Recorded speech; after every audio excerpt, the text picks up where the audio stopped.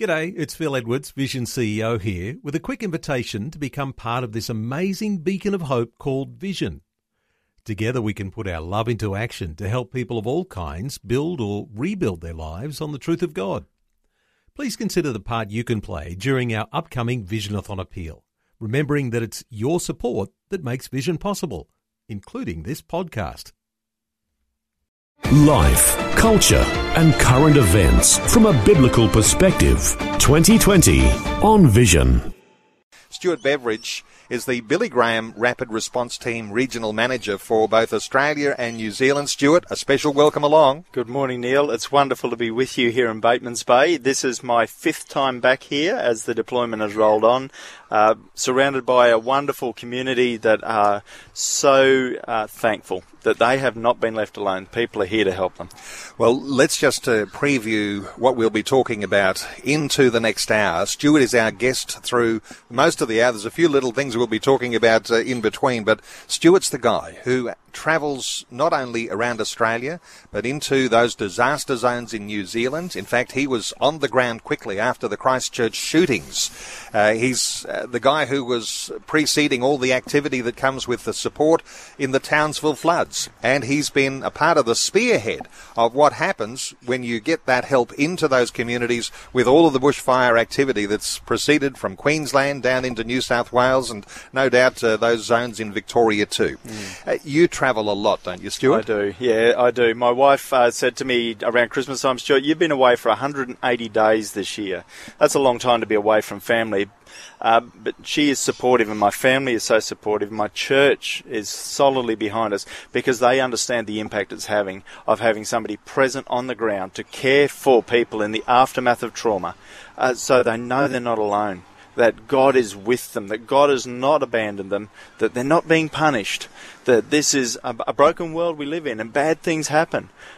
But no one should be left alone in the aftermath of a crisis.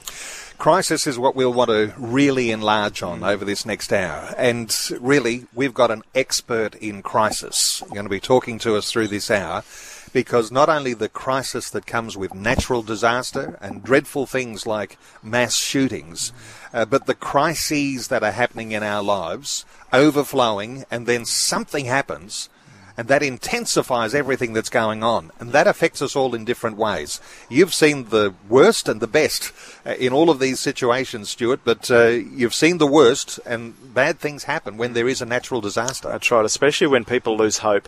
When people think to themselves, I've got no one to stand on, I've got no one beside me, there's no one who cares. What am I even doing here?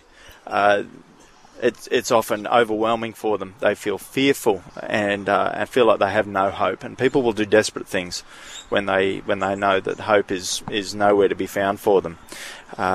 People will contemplate suicide, and unfortunately, that's a reality even in the aftermath of these fires, that people are contemplating ending their life because they feel like, I have nothing to hold on to. Again, Neil, why it's so important that we have crisis-trained individuals, chaplains, who can stand amongst a crowd, who can stand with the individual, let them tell their story, relive the stress in a healthy, productive way that reminds them, I'm not alone. There is someone who cares enough to be present. And as chaplains, because we know that God is present in every situation, we have that incredible opportunity of sharing the hope that we've discovered, often through our own stories of hardship, of being able to say, yes, and God is with you today. You are not alone. You are not abandoned. And we get incredible opportunities to share that hope with other people. And for listeners, let me just whet your appetite for the sort of conversation that we'll be having in just a short while, because I want to ask you about this effect that crisis has on us. Because we travelled yesterday, the team who were here from Vision, a couple of hours south to the town of Cobargo, where they lost 400 homes in that one town, and there were 2 lives lost in that town. But what I discovered, and I'll get your impressions, Stuart, but what I discovered yesterday was a family shared with us that they know of some elderly folks in particular who were quite vulnerable after the fires, and on a number of occasions they've heard of deaths that happened after the fires. So the death toll, the official one, is people who have been killed in the fires. But the crisis and the stress and the trauma that comes from the natural disaster is taking lives in the aftermath of a bushfire. I'll get your impressions about that.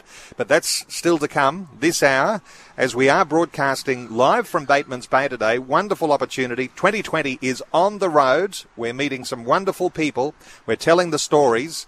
We're partnering with Samaritan's Purse at their National Disaster Relief Unit headquarters here in Bateman's Bay. And my special guest is Stuart Beveridge. Now, Stuart is one of those extra special people because when there is a disaster, who is it that gets called on to go there straight away, to survey the scene, to work out a strategy as to how a support service can come in and mobilise the churches to be a part of what can be a part of a sometimes lengthy recovery process? But it's got to start with someone. And Stuart, you are the guy who is called upon. You're the spearhead. I'm one of them, that's for sure. Yeah, I work for the Billy Graham Rapid Response Team, which is the emotional and spiritual care arm of the Samaritan's Purse deployments. And we are a team of chaplains who get quickly to the place, so no one is left alone. And that's so important, Neil, because crisis is overwhelming and people feel overwhelmed. So having people in that area to care for them straight away and quickly, it's a privilege to be there. But yes, my phone does ring at strange times, and I generally have a little bag packed and ready to go. You're packed and ready, and when the phone rings, you just know where that number comes and you've got to respond. Yeah. And when you respond, I mean, here we are in a bushfire zone, but you get called on for all sorts of disasters. Yeah, and just to, I mean, I don't know how we can explain this quickly, but you were at the Sutherland Springs disaster in Texas where a shooter came in and almost shot everybody in a local church in Texas in the US, and you were somewhere close on hand. Give us a little, idea about the impact that had on a community. Sure. I mean, imagine being in a community of 400 odd people, 5 churches in the town. It's Texas, but 5 churches in town. Services are going on as normal, and this enraged man runs into the back and just starts cursing and swearing, and just started to open fire. And in a church of 50 people, 27 of them were killed outright. 20 were injured and had to be hospitalised, surgeries, recovery, everything else that had come with that. And so only 2 or 3 people made it out of the building without being injured directly. But everyone was traumatised. The entire town was traumatised. And so being there in that space is about letting people just talk about their trauma. It's knowing that even though they're looking over their shoulder while they're talking, they're actually just spilling out everything they've been through. It's an overwhelming space to be in, and yet with God being present, our help and strength, He helps us to know when it's time to speak and when it's not. He helps us to know how to listen and let a hurting person share their story, because they're actually debriefing themselves by sharing their story, talking about the facts of what happened and the feelings of being out of control and the fear. Is a way of normalising themselves in the situation and saying, I'm not alone and I'll get through this. And Stuart, just shortly after that dreadful church shooting in America, you were called upon to go to New Zealand, where the Christchurch shooting, absolute devastation there. Give us some insight there into what happened where you were called upon. Sure. Well, I was actually up in Townsville at the flood recovery in March last year, and I was coming home to have a week at home for my family, and the plane landed in Brisbane on Friday afternoon on the 15th, and as soon, when you land, you turn your phone on, and all of a sudden my phone just lit up. There was messages all over the place and the news and everything else, and so it was a matter of going home, having dinner with my family, grabbing my passport, booking a flight, and being back at the airport to be back on the ground so that I could connect with the local churches, which are the lifeblood of the community, and connect with them and build a resource team that we could work together and care for people of a different faith, of a different background, of a different cultural understanding, and yet human beings who God loves and is passionate for and passionate about. And where else would we be but standing alongside fellow humans in their time of need. And when you're with the organisation, the Rapid Response Team, which is the Billy Graham Rapid Response Team, you wouldn't expect anything less than, here's the team coming in the name of Jesus to be a blessing to that community. But as you say, people from all different walks of life, they're not necessarily all churchgoers, not even necessarily all of any sort of Christian, cultural, traditional background, but because you come in the name of Jesus, doesn't matter who's there, you're there as a minister of the gospel. Yeah, we certainly are, and it's practiced in word and deed, and being present and showing compassion to people. Often the way we start a conversation is through a simple question. Can you tell me where you were when this happened? Do you know anyone that was actually involved? And we want them to know that they're being cared for. So we'll ask questions like, how are you sleeping? Yeah, how are you going, really? Yeah, we need to break through the public story, the veneer, and help them to share their private story of, I'm incredibly anxious, or I have realised this about myself. I need to be in closer contact with others around me, or some of my life is out of order, and I actually need to put steps in to make so that I might be a better person, or a more connected person, or whatever it is. You know, trauma often has the effect of helping us grow as human beings. Sometimes we just need a really bright light shone in our lives that we might see what's going on. So being a part of that, helping facilitate that, and encouraging the church to stand with their community in a public and a compassionate way. Yeah, I delight in seeing how God takes the worst that the world can throw and seeing that there is hope and that people can find hope in the midst of a critical situation. So, Stuart, it's one thing to have the trauma of a town in crisis when there's been a mass shooting.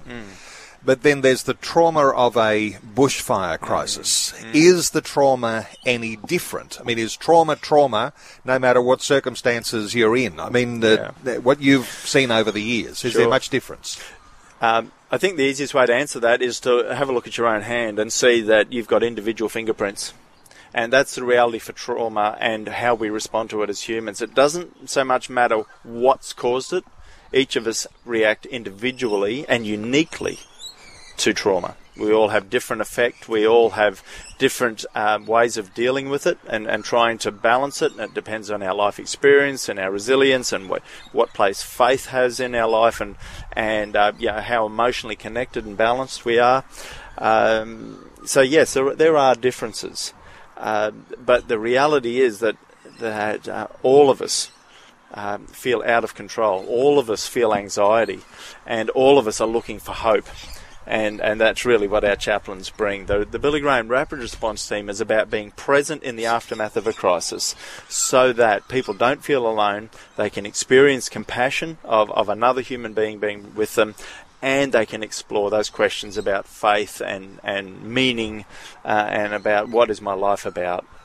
And all of us can be a part of that. Stuart, is it the case that when there's been a bushfire emergency, that there are those, of course, when you're losing everything, your house is burnt down, you are traumatised by that event. But if you're in the house next door or the house down the street, you're still in crisis, even though you haven't had the same trauma as that person who may have even lost a loved one. But give us some insights here into your understanding of what's going on in a community when disaster comes, because there are those who are traumatised and those who are in crisis. And I think you like to actually embrace everybody in that sense of we're all going through the crisis. If someone's hurting, we're all in that crisis. Yeah. Neil, you're right. We can look at it as a community, and we can look at it as the individual standing in front of us. As a community, everyone's life has been thrown upside down. Whether, like after the 2013 floods in Bundaberg, there was only a part of the city that was directly affected by the floodwater. But there was other people on the other side whose lives have been thrown upside down because all of a sudden, the town is in turmoil. The roads are cut off. Bridges are closed. The main street is an hour-long journey when it's normally only a 5-minute journey sort of thing. The supermarkets are empty. That's that community-wide response. A bit like what we're seeing right now with coronavirus. The supermarkets are empty and everything else. Some people are in that crisis mode of I've got to protect myself. I've got to be prepared. And there are others who it doesn't affect quite so much. And when you get down to that individual level, then, like you said, someone's home is destroyed. That is devastating for the people. And, we're here with Samaritan's Purse, who are going to do everything that they can to help people prepare for what comes next. Help clean the site off, get rid of the damaged trees, and clean up the site so that a new beginning can begin. But we're also working alongside people as chaplains who are maybe living across the road and is, badly nothing happened. And they're dealing with survivor guilt. They're feeling like, why did that happen there but not here? What is going on? And for both of them, the person directly affected and the person who's been a witness to it and is feeling such compassion for their neighbour, there's all the other things that are going on under the surface. The relationship strains, the financial worries, the health issues, or a recent loss or a bereavement, an addiction that's threatening to blow up in someone's life and cause havoc there. And chaplains ask questions and build relationship with the person standing in front of them, because we want them to feel safe enough to talk. Not so that we can build up a dossier on them. That's not what it's about at all. It's about caring for the individual and saying, where's the need in your life right now? How can I just help support you in the next step? Because everyone ultimately is on a journey. We want to help them take a healthy step forward on that journey. And yesterday I took a little bit of time to encourage listeners to be a part of a Samaritan's Purse team when there is a disaster that comes to their community. And, sometimes people are actually volunteering, they're taking time off work, or if they're in retirement years, they're saying, well, we're going to be at the disposal of Samaritan's Purse. When there is a disaster, we'll go and be a volunteer. And I do want to make sure that listeners today know that they can be connected to Samaritan's Purse. Now, the website is the place to connect. Both to become a volunteer or to make a donation. But for those who are thinking about volunteering, samaritanspurse.org.au. samaritanspurse.org.au. Jot that down, make the connection, and you may not be called on straight away. You may be set in motion into some preparation for how you might be effective if a disaster comes to your community. But what an amazing ministry this is to mobilise the church. Those churches in towns where disasters happen, so that the church knows what to do and is able to respond when the need is there.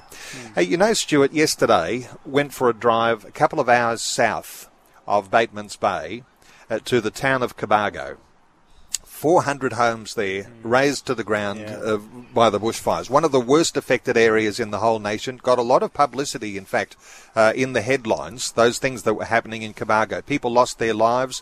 The trauma and the crisis that comes to a community like that, and I wanted to raise this with you because something I discovered that we didn't expect that we would discover is that after the fire, and if there are people who lose their lives, we discovered that there were some anecdotal stories of elderly people, particular, who were a little perhaps more vulnerable, who had died because of some health-related effect that came with the crisis.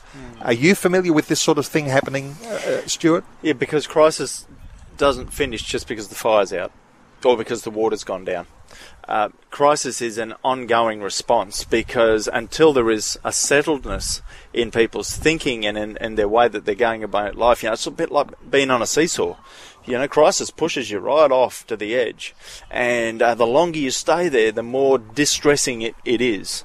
And yet for people who are vulnerable or are a little older, and so their resilience and strength, health can be a challenge. It adds to that. I mean, I know as a younger guy, I could run for miles, and I did every day for years and years. I struggle to run 5 kilometres now, because I'm a little older and my systems don't work as well as they can, and it takes me longer to recover.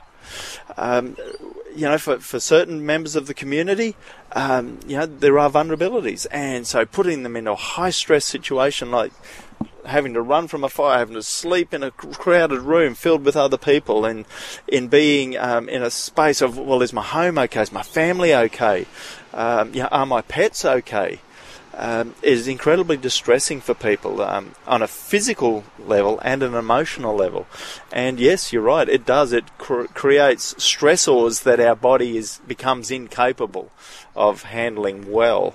And they become so vulnerable, and it can do incredible damage. You know, our talkback line is open on 1800 316 316, and you might be in a bushfire community, and it's not like there are only a few. There are 131 communities, particularly the east coast of Australia, that have been deeply affected by bushfires. You might have your own thoughts that you'd like to express. You might have your own story to tell. I do want to invite you to be a part of the conversation. 1800 316 316 to join in. Stuart, families that are going through time of crisis, can you do any sort of self-assessment? I love this sort of idea of, well, how do I know if I'm stressed? What about my children? Are they going through a time of stress here? Is there any sort of self-check you can do to say, well, are we okay? Trusted community, trusted friends, like your closest circle, are the ones who, if they're honest with you, will tell you how you're doing. But for me, one of the questions we often lead with is, how are you sleeping? You know, if people are awake, reliving the event for hours at night, they need some support. But knowing what they're sleeping like is a bit of a diagnostic question. So is asking the question, well, how are you going, really? You know, just, you know, it's like us Australians, we say, how are you going? The standard answer is going to be, good. Yeah. You know, but saying, how are you going, really, is an invitation to push past the surface down to some of those deeper, soulish, emotional health sort of issues, and give someone the freedom without judgment to be able to say, this is how I'm really going. The reality is that all of us respond in a way to trauma that is in some ways predictable and is normal. What we're doing as human beings with anxiety, loss of appetite, feeling irritable, crying at the drop of a hat, or getting angry over situations we don't normally, they are normal ways our body processes stress. That's what we're having, is a normal reaction to an abnormal situation. So being aware of that and allowing people their freedom to say, yeah, I'm not doing too well today, is a way of caring for them. Now, you like to train churches to have people who are readied and to take on some level of chaplaincy style role. And whether it's individuals into their community long after you're gone, or whether it's people who are available to be deployed in an emergency situation, you like to train people. Let me just give a little insight here. This is, I've got in my hands now, a training program, which is a one-day training. So it's intensive, but it's called Sharing Hope in Crisis. Just quickly, you like to promote this, and people can be a part of training programs. Keep your ear to the ground when one is coming near you. Don't miss it. That's right. The value of this sort of thing, Stuart. Yeah. So this little book here is a package that was prepared in the United States quite a few years ago as a way of helping people understand the psychological, emotional and spiritual impact of crisis. Because, Neil, the reality is people who gather in church on Sunday but then go off into the community on Monday, and the people that they work with, that they play with or do life with, are facing some level of crisis. And how many of you have heard that conversation starter, you'd never guess what happened to me over the weekend, or guess what happened to our family over the weekend? And knowing how to appropriately care for someone means knowing what questions to use, what things we can say that actually build the conversation and deepen trust, and what things actually shut a conversation down. And knowing the difference and the right way to ask those questions or make those statements gives an opportunity for any individual, any follower of Jesus, just to be an appropriate and compassionate responder to a work colleague, a neighbour, a friend. We're not trying to be clinicians, we're not trying to be counsellors. We're simply saying, I know how to create a safe space so that you can feel okay to talk about the pain that you're experiencing right now. And of course, we also want people to know we are the Billy Graham Evangelistic Association. We want people to know how God's hope of the gospel fits into this conversation. Not every conversation will be a gospel conversation, but we don't want to miss it and be able to share it appropriately when that opportunity comes. So we talk about that in this training as well. And I know it won't be lost on so many listeners to have that idea of an Ephesians chapter 4 equipping of the saints for the work of the ministry that this sort of program would have for preparing people for dealing with the crises in your own church, in your own wider community, and if a natural disaster comes, when you might be called on for the broader community in a very much deeper way. SamaritansPurse.org.au to find out how you could register to be a part of one of those trainings. And I know there's some coming up. Well, there is. We're preparing for one in Townsville this year, and we are preparing for one in Sydney.